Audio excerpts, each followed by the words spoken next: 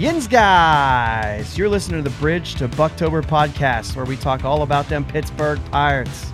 Thanks for joining us today. I'm Josh. Top of the morning to you, Jake. Top of the morning to you, laddie. Happy St. Patrick's Day, buddy. Yeah. So we're actually recording this the night before St. Patrick's Day, but we thought we'd get in the spirit. Remember what it was like to have a DH on the Pirates? Well, think about how much Bob Watt can't stand the DH. How about starting extra innings with a runner on second just to try to finish the game sooner? Or all the talk about pitch clocks coming to baseball. Well, there's more on the horizon. Today, we're going to talk about more possible changes to MLB's rules. No DH in Pittsburgh this year. But not only is the DH coming sometime between 1 and 20 years, but we're going to break down some more changes being tested this year in the minor leagues. We also have some more spring training updates. We're starting to get some answers on a potential opening day roster. So that's getting a little bit exciting here. First, we want to hear from you guys. Come check out our Facebook page. Hit us up on Twitter. We'll post the links in the show notes. You can find the links all over the place. Come hit us up. We want to hear what you want us to talk about. We want to hear comments on the things that we're talking about. Join the discussion. So let's start off this week with some roster moves. We were going to talk about some. Now it seems like we have even more to talk about. Yeah. So last Thursday, Trevor Cahill signs a major league deal for $1.5 million with another $1 million in incentives. The incentives basically are all based on innings. 75 innings, 100,000. Just 25 more innings gets to 100,000. It's another 150,000. So that stacks on top of the first 100,000. And then there's basically 25,000 extra, 50,000 extra. It looks like 50,000 extra for every 75, 100, 125, 150, 175, and 300. I'm sorry, 175 innings is the last one, is 300K, which will get him to the full 1 million. Yeah. But that's basically the deal that he's getting. The incentive basically is be on the mound and throw innings, because that's what we need. Yeah, and I don't see this signing being that exact what we need. Like, I don't think this is the guy that's going to eat a bunch of innings for us. He hasn't been that guy since early in his career. So we're going to talk a little bit about him, because that is kind of interesting. To make room for him on the roster, unintentionally, Blake Cederlind was moved to the 60-day injured list with a injured ulnar collateral ligament, UCL, basically, in his throwing elbow, and that's not good. They're hoping to avoid Tommy John surgery. That's basically, you have a UCL injury, you're talking Tommy John. They're getting a second opinion right now, so... What I know, Cederlind, it was thought to be the closer on the way. Triple digits with movement. I think his cup of coffee averaged 98.6 on his sinker, something like that. It's ridiculous. Oh, jeez. He just turned 25, but like I said, he only pitched 4 innings last year, struck out 4 of the 16 batters he faced. He's kind of like that, a lot of strikeouts, but also some walks. And that's kind of been his thing. Kind of what I always thought Tyler Glasnow would have been had he made a full-time move to the bullpen.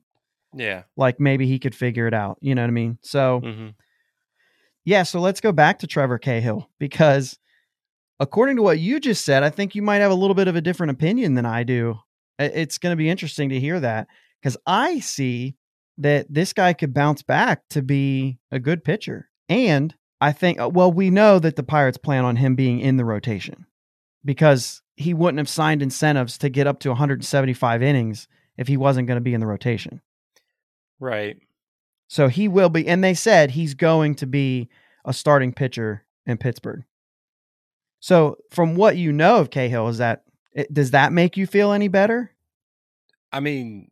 Not particularly, because I was listening to another podcast earlier today, and they were talking about it, and they were bringing up some of these stats that he's actually performed better out of the bullpen, and he usually starts out as a starter and ends up in the bullpen. I'm not low on Trevor Cahill. I think he could. I think, like you said, he very well could have a bounce back year. He has stuff. He's he's a veteran. He's been around the game for a while. And hey, in my opinion, it's a low risk, high reward type guy. Yeah, he's only 1.5 million. If he works out, 2.5 million. Well, right. But if he works out, does he stick around the full season? Hopefully not. Or do they say, oh, look at this guy. You could throw him in your bullpen, contender. Hey, you could throw him in the 5 spot in your rotation if he's doing good as a starter. That's interesting, though, because I have some notes here. I mean, this guy's been in the league for 12 years. He's went all over the place. Yeah. So let me take you a little quick timeline. I actually wrote a little bit of a quick timeline down here. Drafted by the A's, made an all-star appearance there. 3 years, 3.91 ERA as a starter, leading the league in starts in 2011 with 34. Traded to the Diamondbacks, where he had 2 more good years under a 4 ERA, 32 starts in 2012, 25 games started in 2013. He struggled in 2014, and that's the first time he got moved to the bullpen. Ultimately pitched to like a 5.61 ERA that year. So obviously that's where it was like, okay, everything fell apart for Trevor Cahill. But still, 1 year out of all his first 5 years in the league, he's been good. So Diamondbacks trade him to the Braves, and he pitched mostly out of the bullpen for the Braves. I think he maybe had a start, but it was all bullpen for the Braves, and he was terrible. He had a 7.52 ERA and 15 games out of the bullpen. The Braves gave up on him in July. The Cubs signed him in August, and he only made 1 start, but a 2.61 ERA and 61 games for the Cubs. Mm-hmm. So it was like, okay, he bounced back. And then it's been all over the place. 5 teams in 4 years. Padres and Royals in 17. Good for the Padres as a starter, bad for the Royals as a reliever, which is how the trade was made. And then the Royals said, well, he was good as a starter. Let's put him in our bullpen. The exact scenario you just brought up. And he was terrible for the Royals. That could have been other things too. 18, he went back to Oakland as a starter and had a 3.76 ERA. In 19 for the Angels, a mixed role, which is probably because he was bad as a starter. So they moved him to the bullpen and he continued to be bad. 5.98 ERA. 2020, he was with the Giants, a mixed role. But last year, he had a 3.24 ERA. So now, 9th team in 13 seasons. Yeah. I don't know the numbers from the years where he got bumped out of the rotation. So it sounds like when he got bumped to the bullpen, he did a little better. But I do know that the teams that put him in the bullpen right out of the bat got nothing from him. Yeah. You know what I mean? So my impression was, oh, maybe he'll be a good starter and we just keep him out of the bullpen because he's terrible there. But it sounds like what your experience makes me kind of backpedal on what I said, because maybe when they moved him to the bullpen, he was okay. Yeah. I just, most of the time when I think of a starter going to the bullpen, it's because he's struggling. Mm-hmm. So I didn't dig deep. Yeah. I just kind of took what, he started out as a starter, went to the bullpen. They didn't release him. So we'll see what we get from him. Yeah. And as a starter, I mean, he's going to be a starter, like I said. Yeah. But we'll just see if it gets bad enough. Maybe we'll move him to the bullpen. I don't see that happening unless in those years he did improve when they moved him to the bullpen. Yeah. So I guess that is possible. So, but I like it because he's a veteran and I mean, he's had a lot of success. So he's going to help some of these younger pitchers, but also we know that in 2021, there's going to be a lot of starting pitchers for the Pirates. And for every team. Yeah. There's just going to be a lot. That, I'm on the fence with that. And I know every expert out there is saying, like, these guys didn't have a big season last year. So basically, you have everybody coming off injury is what it seems like, because they had a injury-shortened season, but they weren't injured. So I feel like some of these pitchers are going to come back rejuvenated due to, hey, my arm had a nice break. Yeah, there's a rest factor there. That's a good point. But I think the idea of them stretching out and getting to, I mean, you see that a lot with the younger pitchers. They get gassed early when they first come into the league because they're not like their endurance is not good for 100, 150 to 200 innings. Yeah, I get that. And And that's what the experts are saying too, is that they're not stretched out. So, I mean, it'll be interesting to see. I think it could go either way. Real, like, everybody's body's different. Right. You know what I mean? Yeah. That is interesting though, because I hope that there's more, hey, we're going to take it easy on this guy than there is guys getting hurt. Yeah. You know what I mean? Hopefully it's not like just a slew of injuries across the league. Yeah. So now let's go ahead and get into those players that we were talking about. Let's go ahead and get into some statistics. This podcast will probably release at some point on Wednesday. There is a game at 1:00 on Wednesday, so none of this will be from that game. Ke'Bryan Hayes, 10 of 24, just absolutely raking.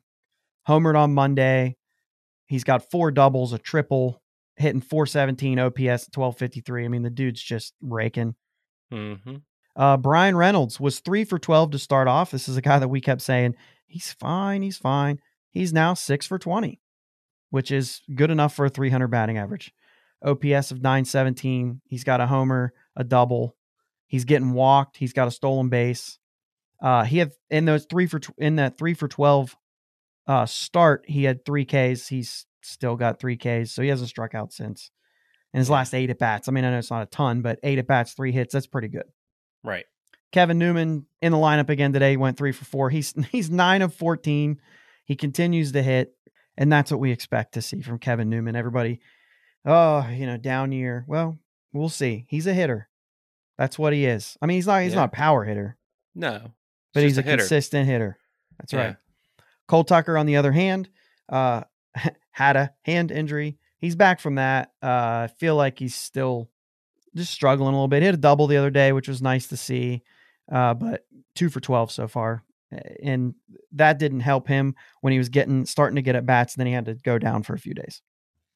Mitch Keller will start the game on Wednesday. So the day that we release this. And I'm looking for good things out of him because he's pitched 3 innings and he's given up 5 hits and 4 runs. But I still feel like he's very positive about his outings. They're interviewing afterwards and he's like, yeah, I mean, there's some things I'm working on and it's going well. And before I go into the hitters, let me go into Steven Brault, 6 innings, 5 hits, 3 runs, 5 Ks, 5 walks. The 5 walks is like, but like I watched Brault pitch the game the other day and he really pitched well. He looked good. He threw one like hanging breaking ball to Odubel Herrera and he smashed it. But then they were interviewing him later and he was like, yeah, he's like, I feel really good. I thought that was a really good outing. You want to get punished a little bit in spring. You want to feel that because you want to know pitches that you don't normally throw in certain situations. Spring training is the time to do that. Yeah. And so like Steven Brault said, now I know that maybe a first pitch curveball that I ended up hanging, like you want to know that because if you don't feel that, then it doesn't go forward. So I'm sure you can speak to this a little bit, but when guys are throwing in spring training, they're doing one of 2 things, or maybe both things. They're stretching out and they're increasing their pitch count as they go. That's number 1, right? They're just trying to get ready so they can go 6, 7 innings. Yep. And number 2, they're throwing pitches that they're either working on or would not usually throw in that count, like I said, to see how it's going. Absolutely. And so I feel like there's some numbers that get a little swollen when a guy says, hey, I'm going to go out there and just throw like 70% changeups because I got to see where this changeup works. Mm-hmm. And so like you just see that kind of stuff. Tyler Anderson, 9 innings. This is interesting here because we say, oh, Tyler Anderson just brought him in. What's the deal? 17 hits, 8 runs, 4 home runs. And you're like, well, is this going to work? Well, he's got a 12-0 strikeout to walk ratio. So it seems to me like Tyler Anderson's probably working on some things. Yeah. And I think Mitch Keller can probably be put in that same category. David Bednar, whatever he's working on is working. 6 innings, 11 strikeouts, 2 hits. If this guy doesn't make the club opening day, then that's the answer. That sound I just made. Yeah. All right, back to some hitters. Todd Frazier hadn't got a hit for a couple podcasts, so 4 for 21. He's now hitting 190. I'm still not sure how you make room for him on the active roster, but then again, Phillip Evans is only hitting 188 and he has options. So maybe that's a part of how Todd Frazier makes the team because they're going to play the same role. Yeah. But still, somebody's going to have to be off the 40-man roster in order for Todd Frazier to make it. So maybe there's some candidates of that as we move forward. Adam Frazier, still hitting 10 of 15, a couple doubles, a triple, a stolen base. He's raking. Eric Gonzalez, we talked about him last week, 6 for 12. He's now 7 for 21, which is still a 333 average, but he's cooled off a little bit. But yeah. Polanco legged out a triple on Monday. He's still hitting well. Anthony Alford got hit on the hand with a Corey Kluber pitch. Actually, it was like the arm. It seems like they're saying that it's just a contusion, which is good because I feel like Anthony Alford was kind of showing that it's his job. I think Anthony Alford's our starting center fielder opening day. I think so too. Troy Stokes Jr. is kind of surprising a little bit. He's hitting the ball well. So that's another guy too. And I know that's a lot of names, but basically nothing has changed from what we've talked about so far. Everything seems to be laid out exactly the way that it was the last time we talked about these guys. You know, we made the note about Alford. Frazier's still killing it. Newman's still killing it. Brian Reynolds is back. I guess that's the new kind of thing. He looks like he's hitting the ball well. Yeah. Anything else on those guys? Not really. I mean, it's the same story, right? Yeah, it's the same. Okay, so I have a question for you though, and this is like a two-parter here. Mm-hmm. Non-roster invitees. There's Goodwin and there's Stokes, who we just said has kind of been surprising, hit a couple bombs. He's hitting pretty good. And he looks like he's playing good defense too. Yeah. Do you think that Goodwin or Stokes stand a chance to get on the 40-man or active roster for opening day? And the reason I say 40-man is Stokes actually has two options if he's added. Right. Goodwin is either active roster or he's being assigned to a minor leagues. Yeah. So let's start with that. I could see, and it is the options game. I see Stokes having a shot. I don't see Goodwin having a shot to make this roster.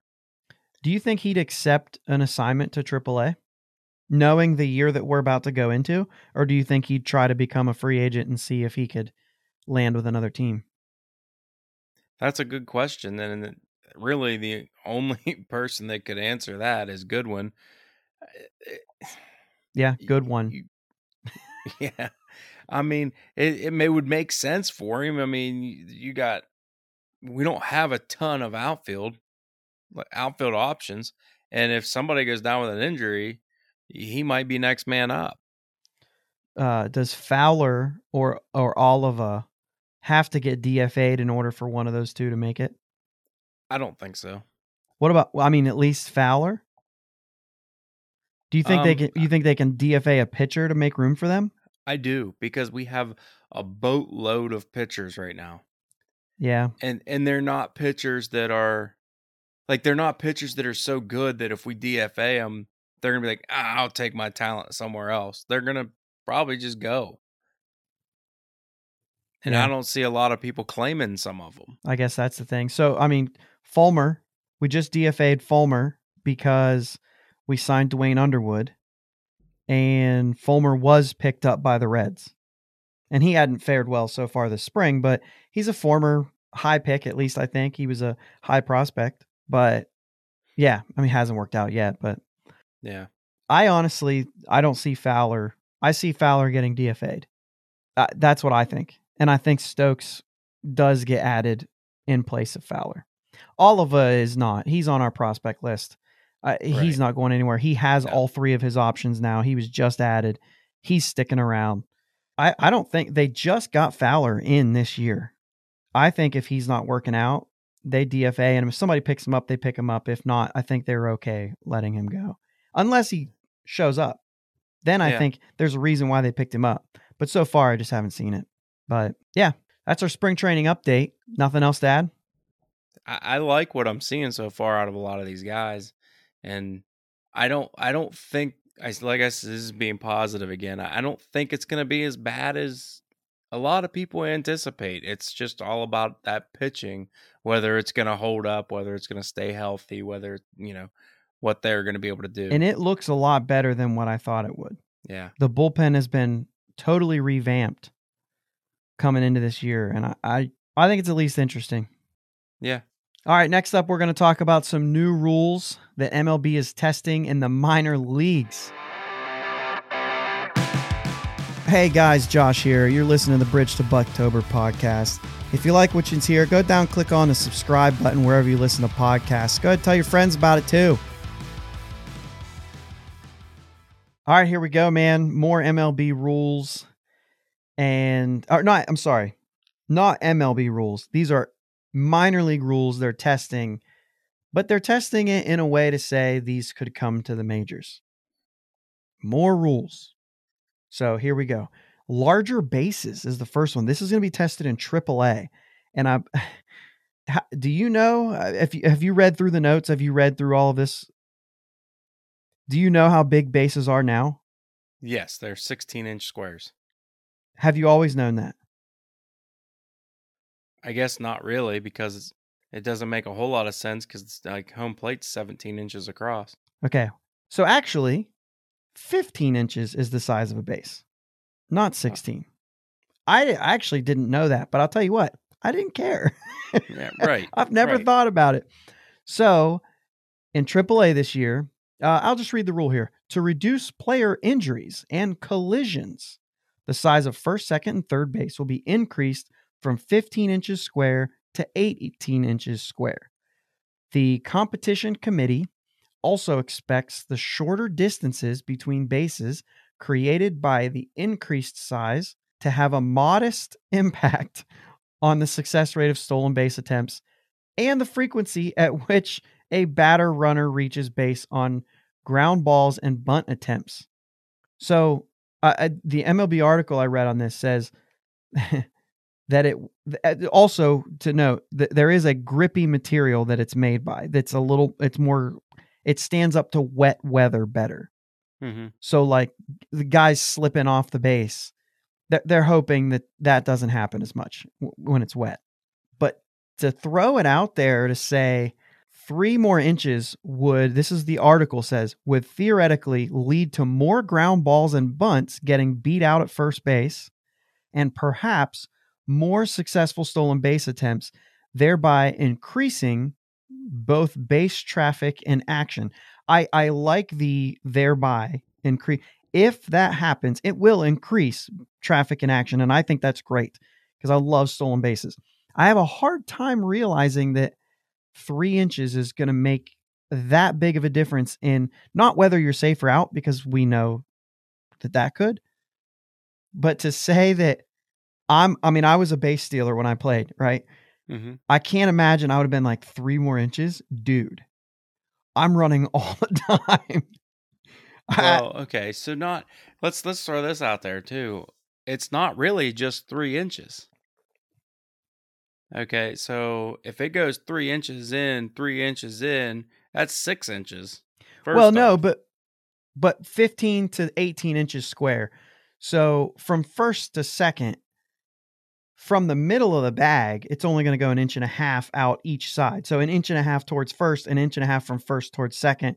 So 3 inches. Sure. But okay, but that's still my next point still holds true, because that is a larger area that the shortstop / second baseman, whoever is covering the bag, has to worry about your hand sneaking in.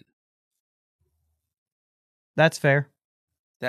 That gives, slides are already getting ridiculous. These guys are avoiding tags like crazy, and now they have a little bit more base to work with.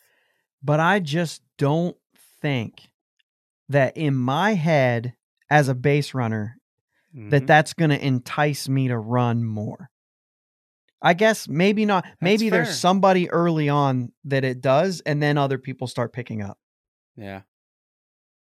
I guess I don't have I was not a base stealer. I stole a couple times and I was safe every time, but That's only because they were like, this guy ain't gonna run. Yeah. But But we're actually going to get into that a little bit more too, because you were a pitcher. yes. And so when we get down to some of these other ones, there is going to be more base stealer versus pitcher conversations that I know that we're probably going to have. But yeah, do you think it's going to increase ground balls, bunts, and stolen base attempts? That's my question to you. No, I don't think a hitting approach will change. I don't think bunts will change. You might see a tiny bit more of the bunts, but as far as hitting more ground balls, I mean, are guys going to beat out some of the miss hits? Yeah. But I don't think guys are going to change their approach and be like, I'm going to hit the ball on the ground and beat it out. But do you think that while that won't change plate approach, do you think it'll change stolen base attempts? Maybe a little. Maybe a little. Okay, so AA, defensive positioning. There are restrictions this year. All 4 infielders must have their cleats within the outer boundary of the infield dirt when the pitch is delivered. So, yeah, the rule says the defensive team must have a minimum of 4 players on the infield, each of whom must have both feet completely in front of the outer boundary of the infield dirt. Depending on the preliminary results of this experimental rule change, MLB may require 2 infielders to be positioned entirely on each side of the base in the second half of the AA season. These restrictions on defensive positioning are intended to increase the batting average on balls in play. I like the shift. I like analytics. I like being able to play to the best, but I mean, careers have been altered because of BABIP, because of batting average on balls in play. Yeah. So the one that's happening, let's not go about 2 on each side. Let's not even deal with that right now. You can have infielders wherever you want. However, they can't be outside of the dirt. This actually bothers me because when I played second base, I like to play like 2-3 steps in the grass to cut off the angle between me and the first baseman. I could cut that off because you could keep going into shallow right field and still be able to make the throw. Yeah. So this is kind of like, oh man, like I understand what you're saying. I understand what they're doing, but I hate that you got to make a cut. You got to make a mark. Yeah. You got to be able to, you know what I mean? And if I stand, let's talk about the 2 on each side. Mm-hmm. If I'm the shortstop, I can stand right by second. And as soon as he releases the ball, I can take off running and still cover that side of the field and be within the rules. So this way, it's a little more cut and dry. There's a line. There's grass. There's dirt. You got to have both feet there. Right. I kind of wish it was 1 foot. I think that'd be good enough. I think if they do this, they're going to have to end up putting in a regulation on how deep the infield's allowed to be. And it's just going to, do you know what I'm saying? Like, oh, well, we can't play that deep, but we want to. So we're just going to extend our infield another 7 feet. Yeah, I wonder if there already is. I actually don't know that. I don't either. I bet there is, because there's already a regulation on the base path sizes, and you know what I mean. I bet there's one on that. What would be interesting to? Well, no, this is the infield outfield. So yeah, it says the outer boundary, so it won't matter about like if I want to play up on a bunt, I can still play up on a bunt. Right. Okay. So they'll be able to shift. The shortstop will be able to go on the second base side in this rule. They just have to be in the dirt. You think there's going to be as many shifts where the shortstop still goes over? I mean, that's a good question. Probably. I mean, they're probably still going to do it. I mean, I because they're think so, still too. expecting this guy to pull the ball. Maybe not quite as far because that you don't have the one deep guy, so their range will hit each other. Sure. But yeah, I think they'll still shift over there. Mm-hmm. Do you think it's going to work? Do you think that it will increase batting average on balls in play? I do. I think there'll be more hits that wouldn't have been hits. That one that goes in between second and first is a routine ground ball, and I think it's going to get by the second baseman now. With that said, I like it. Are you saying though that without the shift or without the deep guy? without the deep guy. Because if I hit a line drive that's going to go between the first baseman and second baseman, and he's way back there, well, he's got time to get over and get it. Right. Where if he's far in the infield and I can get it in between him and hit it hard enough, it's going to sneak through more often. Yeah, absolutely. And it should. And I think not only will it work, but I think I like it. I do too. I've never been a big fan of the shift myself. Yeah. Okay, so high A they're going to do a step off rule. And this is where you're going to have to answer some questions for me because I don't get it. A pitcher has to step off the rubber in order to attempt a pickoff move. And I don't understand it.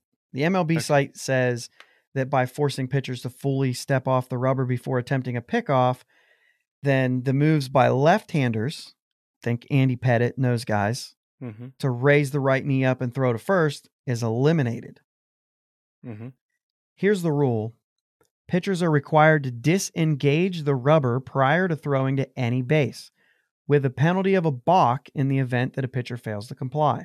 MLB implemented a similar rule in the second half of the Atlantic League season in 2019, which resulted in a significant increase in stolen base attempts and improved success rate after adoption of the rule.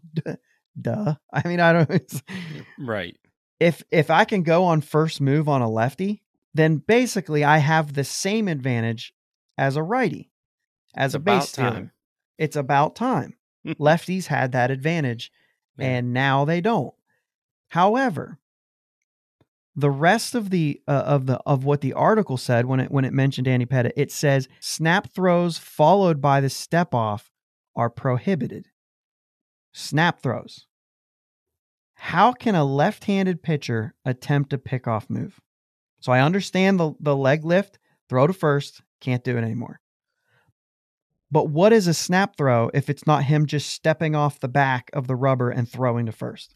I think the snap throw is lifting your leg, going towards first, throwing it. That's what they're taught. That's what they're referring to. Because as long as he steps off the back of the rubber, he can snap throw it over there. No, because this says snap throws followed by the step off are prohibited.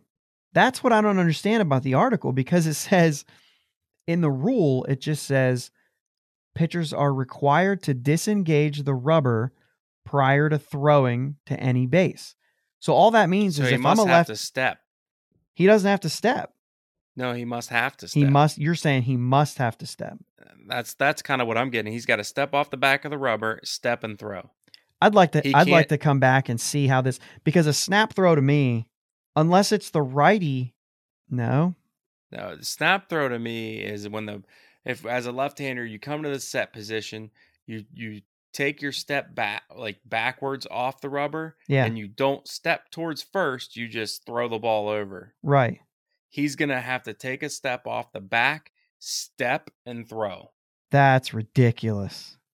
So lefties who probably pick off 70% of guys leading off of all the pickoffs there are, I bet lefties cover 70% of those outs. And now it's like, can't do it. Yeah. And they're not going to pick anybody off. How could you ever get picked off by a lefty now? Unless they mean the righties stepping off the front of the rubber. Maybe righties are going to have to step off the back as well. They already do. So the MLB site also says that this could have an impact on the pitcher-hitter dynamic as well.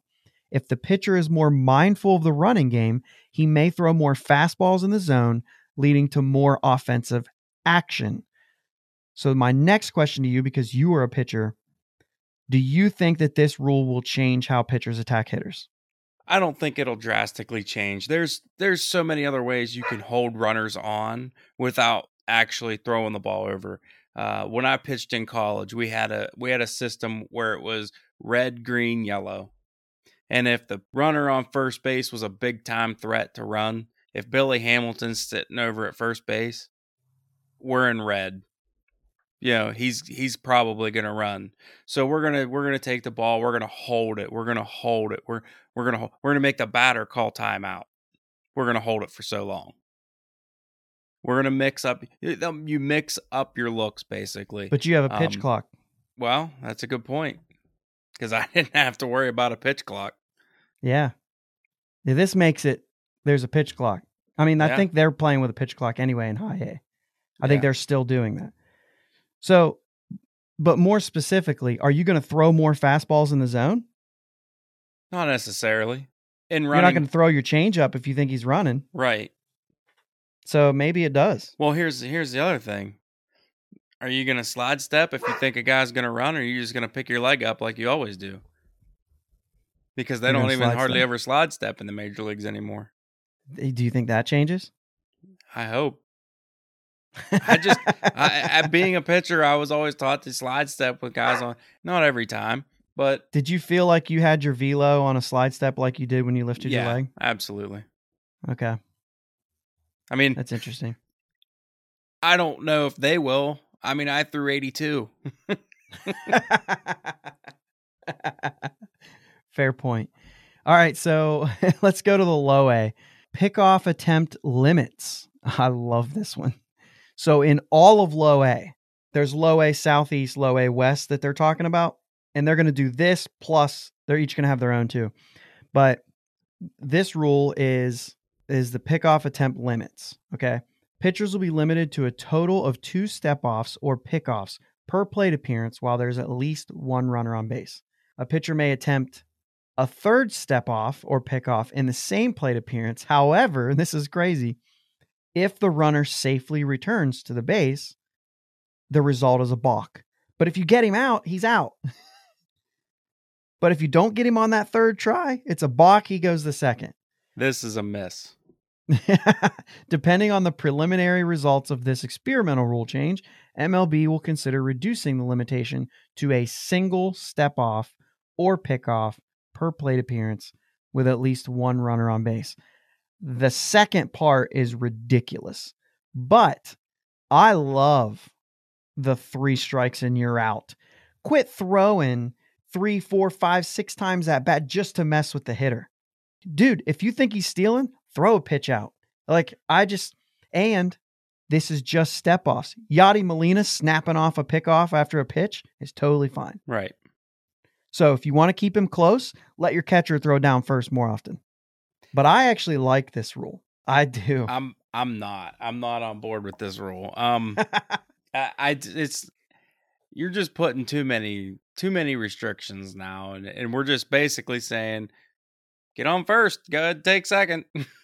Well, but here's the thing, though, is these are all in different levels. So low A is not playing with bigger bases. Right. They're not playing with the step-off rule. You know what I'm saying? Yeah. But here's the thing. Do you miss stolen bases? Do you miss when you're going to a game and somebody runs? Because here's the thing. Pitching and catching, if you're a pitcher or if you're really deep into baseball, that's really exciting. The battle between pitcher and hitter is really exciting. But if you're a casual fan, you're just waiting for him to hit it. You're waiting for something to happen. Now, if you do increase stolen base attempts, I love it. I'm all for. I love stolen bases. I love stolen base attempts, but I don't like it if they're just going to make it easy. I don't think in this situation it's easy. I think what they're stopping here, the only way it's easy is if you've thrown 2. Yeah. If you've thrown twice, now the base runner can say, well, now I'm going. But if he takes that extra step and I throw one more time thinking you're getting too aggressive, if I can get you out on that one more time, you could really throw a base runner off throwing that third time. I like that because it's a game within a game. You already have a game with the batter and the hitter and the pitcher. Mm-hmm. But now you're going to have more of a game instead of just, I'm keeping him close. Or sometimes they're throwing pickoff moves just to make the at-bat last longer. I like this I don't know if that's true. I don't think the cat and mouse with the base runner has anything to do with the hitter. Oh, I do. I think it messes with their timing. I think it irritates hitters when you won't throw a pitch to them. And then all of a sudden you slide step and you just think he's going to throw to first again. I definitely think that there's a lot of times they're throwing to first, not even to avoid pitching because they're not afraid of the hitter. they're doing it to mess with the hitter's time. Maybe you never did that, but these guys that face these guys all the time, and you didn't have video on the guys you played like they do. Right. You know what I mean? So what I don't like is I don't like the pitch clock. And this to me is a better answer for what a pitch clock could be. Because the only reason I don't like a pitch clock is we make the argument there's no clock in baseball. Yeah. And I actually like that. But this and the mound visit rules and these things are things that are still going to, it's not about making the game shorter. It's about keeping action, making sure something's happening in the game. Right. So this keeps things moving. Because a pickoff move is not action the way that they do it half the time. You know what I mean? Yeah. They're not doing it to try to get a guy out. They're doing it just so he doesn't take a big lead. Right. So anyway, Low A West, we're going to move on here because Low A West is going to play with the pickoff limit and a more aggressive pitch clock of 15 seconds. Jeez. In addition to the limitations on step-offs and pickoffs, following successful pace of play rules tested among Florida State League teams in 2019, blah, blah, blah, blah, blah. Basically, I'm not going to read that whole thing. It's 15 seconds instead of 25. I don't like it because I don't like the pitch clock. Yeah, I don't either. I don't mind. The only clock that I don't mind is mound visits. Like, let's wrap it up, Yeah. Stuff like that. But commercial breaks. Yeah. Here's the big one. In Low A Southeast, they're going to do the step-off limits, but here we go. I'm going to read it straight from the rules. In addition to the limitations on step-offs and pickoffs, MLB will expand testing of the automatic ball strike system, the ABS, that began in the Atlantic League and Arizona Fall League. So Low A Southeast games to assist home plate umpires with calling balls and strikes to ensure a consistent strike zone is called and determine the optimal strike zone for the system. Robot umpires. So here's from the MLB article I read. Long proposed, the automated balls and strikes system will finally become reality in affiliated ball with this experiment. Though a human umpire will still be positioned behind home plate, the Hawkeye tracking system will be used to deliver an audio signal to the home plate ump, who will then relay the ball or strike call. The goal here, obviously, is improved accuracy and reduced controversy.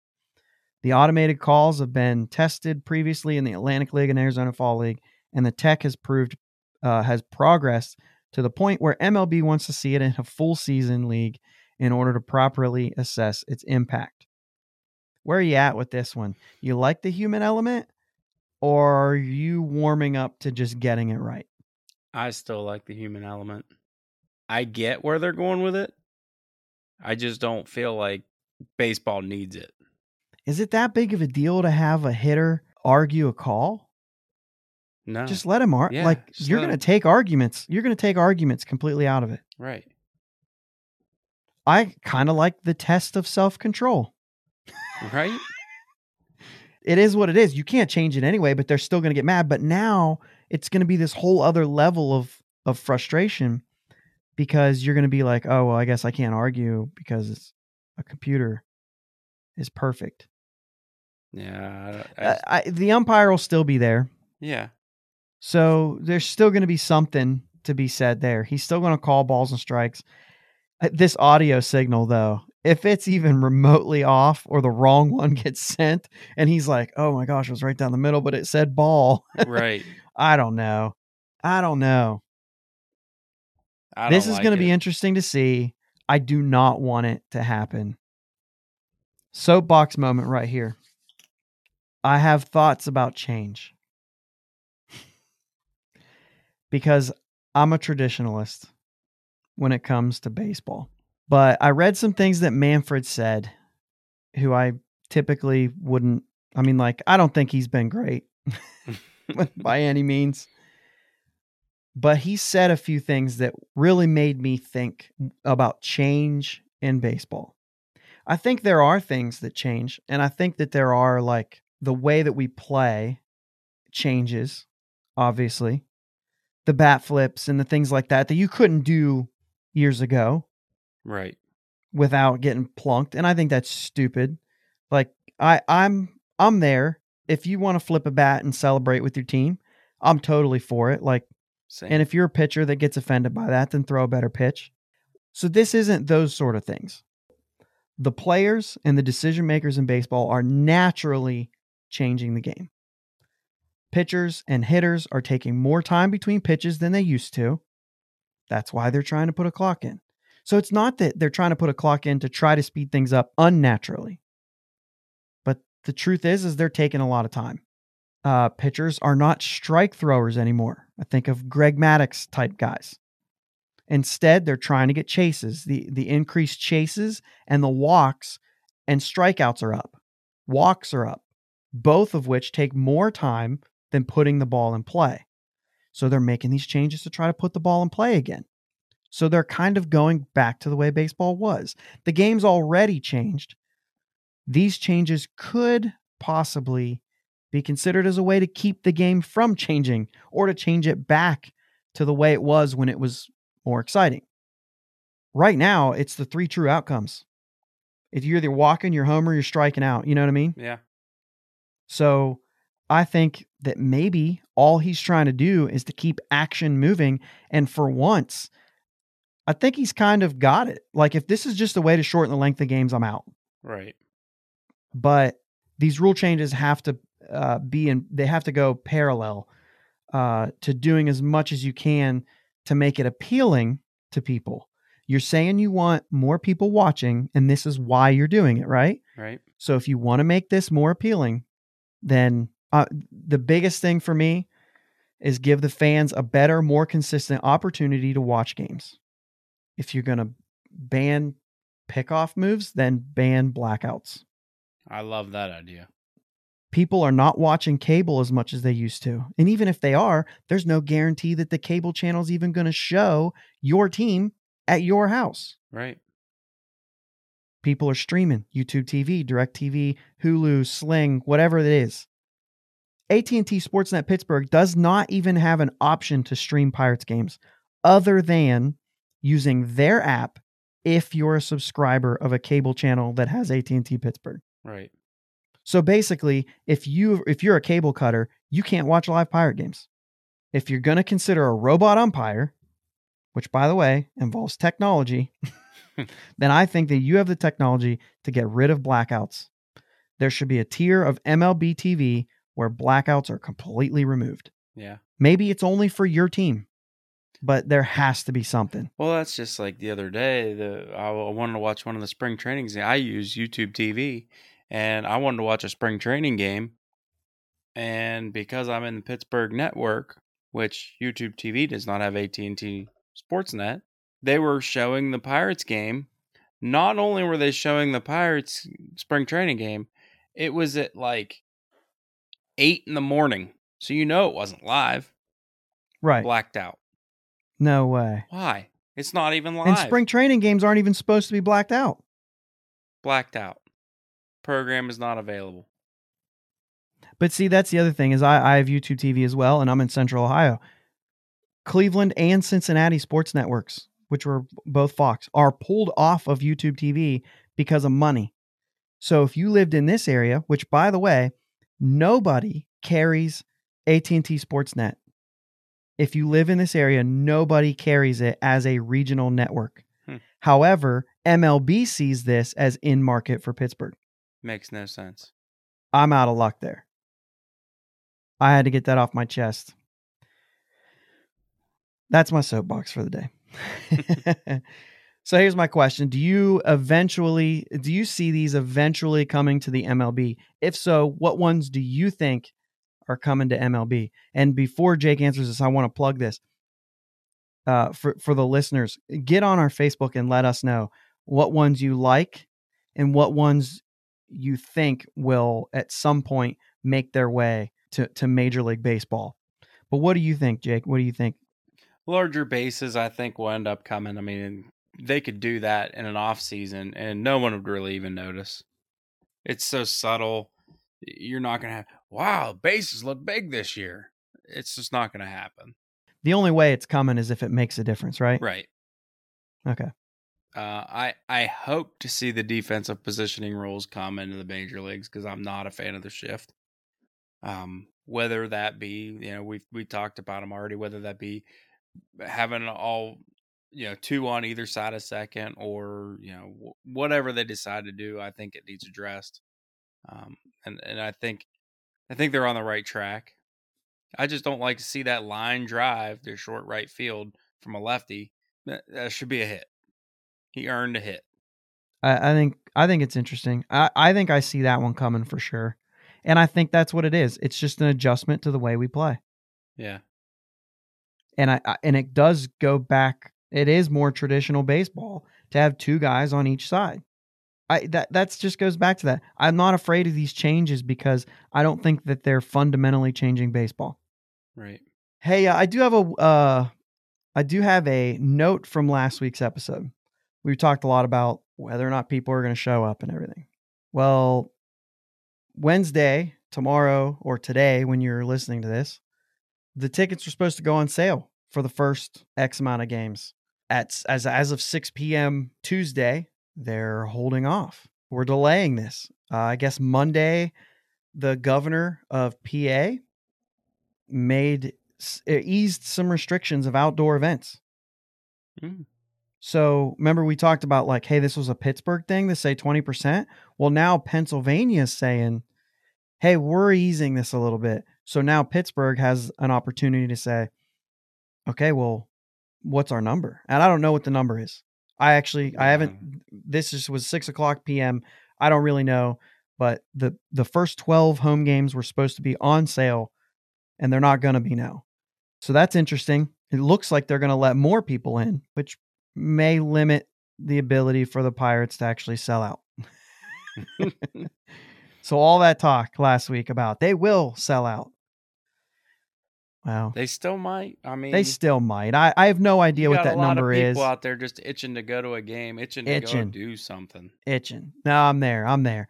But just to say, you know what I mean? It's going to be interesting. I still don't think you're going to have much less than 8,000 if you ever have less than 8,000. So, right. But they are not going to go on sale because they're working with the state and the local officials to figure out what their number is now. I think it's good. It's certainly good. I know that Ohio said 25% in Cleveland, Cincinnati. And I know that Texas is 100%. Everybody's allowed in. So interesting.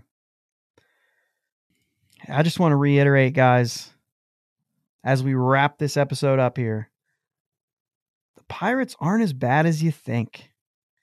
So unless something prompts us to change our plans, next week, we're going to do some predictions, some 2021 predictions. So before we do so this week, let us know your modest predictions along with your wild predictions for this year. Facebook, Twitter, easiest ways to hit us up. But let us know what you think the record will be, how many home runs the team leader will have, or if you want to do the math, the whole team, whatever your predictions are. We're going to try to throw our best ones out there, and we're going to do modest, and we're going to do wild. That's all we have for today. Happy St. Patrick's Day. Enjoy your day, lads. Let's go Bucks. Let's go Bucks.